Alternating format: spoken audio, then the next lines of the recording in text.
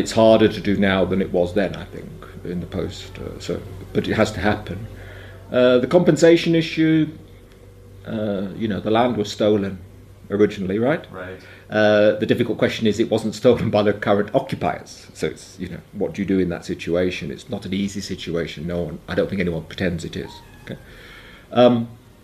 Then I think, so there's this issue about how would the land be taken. Then there's the question about let's get first, what would the land be used for?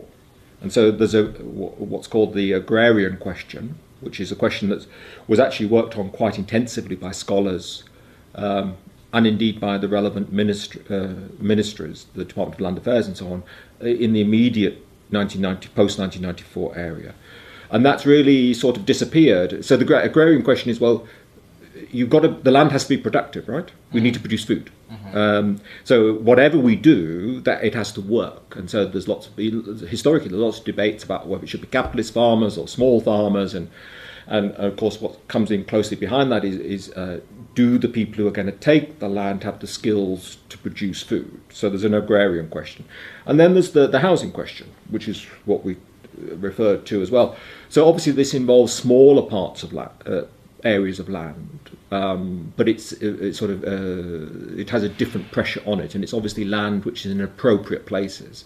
So one of the spatial legacies of apartheid, is that people are in the wrong place. It's a disastrous urban design that we've got inherited, right?